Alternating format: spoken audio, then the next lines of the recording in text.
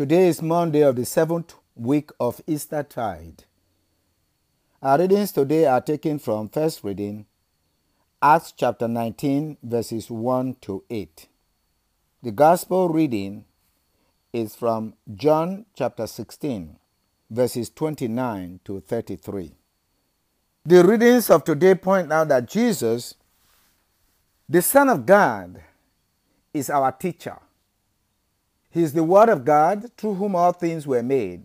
And He is the Son of God who has come to save us from our sins and to make us children of God, His co-heirs.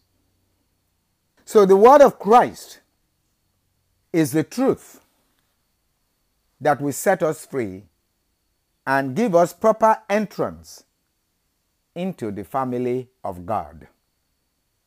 Evangelization is not by the wisdom of the world, but by faith and the Holy Spirit given us by Christ. Hence, the gospel reading of today gives us the proper knowledge of how to enter into the family of God. It is not by your wisdom. It is not by your knowledge. Hence, St. Augustine came to realize, he said, do not seek to understand.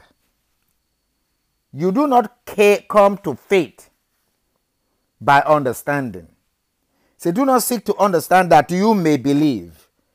Believe, and then you will understand. So faith is a gift, because the knowledge of the world is meant to suit the world, actually the world that has fallen into sin against its creator God. So that even when the disciples said to Jesus, now you are talking plainly, and not in figures of speech. Now we realize that you know everything and that you do not need to have anyone question you. Because of this, we believe that you came from God. Jesus said, because of your knowledge you now believe. Jesus answered them, do you believe now? He said, behold, the hour is coming and has arrived when each of you will be scattered to his own home, and you will leave me alone. But what you do not see and understand is that I am not alone. The Father is with me. That comes by faith. I have told you this so that you might have peace in me, so that you will not be ashamed feeling that you have betrayed me and then be lost forever. You will still have peace in me. He said, because in the world you will have trouble, but take courage, I have conquered the world. That is faith. In the first reading of today, Apollos, who was not baptized in Christ, but according to the tradition of John, according to John, was preaching the word of God. And when Paul asked, have you received the Holy Spirit? Christianity is a religion based on faith and not on logic. That is why there is no exception. Because it's based on logic, people will always find a way out. Because after the Quran has said it's one man, one wife, but they say if you can love them equally, then you can marry up to 4. There's no way human beings can. So logically, it does not work. But faith shows it is possible. The union of male and female is just 2. So if you believe, you will really have proper love.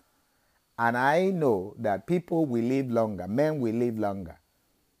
That is why I always say that children do not come because you are married or married in church. Because You have sex and you know each other. A male knows a female. And if we are obeying the will of God, God will be with us. And that is why when they say you should be married in church, it really means have God in your marriage. Be conscious of God in your marriage. And that takes faith. Even when the whole world is against you, don't forget, God is with you because He created the whole world. And with God, you are majority and you have overcome the world. So Apollos was making arguments. But his argument definitely will not last because it does not have the Holy Spirit, which comes through faith in Christ. The baptism of John was baptism of repentance, a preparation to be able to have faith in Christ. That is why baptism in the name of God, the Father, the Son, and the Holy Spirit is our entrance into the family of God. Let us pray for the church, for proper catechizing, so that people can properly have the proper faith and properly enter into the family of God by faith and the Holy Spirit. Remember that knowledge is a gift of God. When you have the Spirit of God, you have all the gifts together. Plus, as a member of the family of God, you will not use those gifts independent of God. Let us pray that for the church to always remember in all her actions that everything comes from Christ and through Christ. We ask this through Christ our Lord. Amen.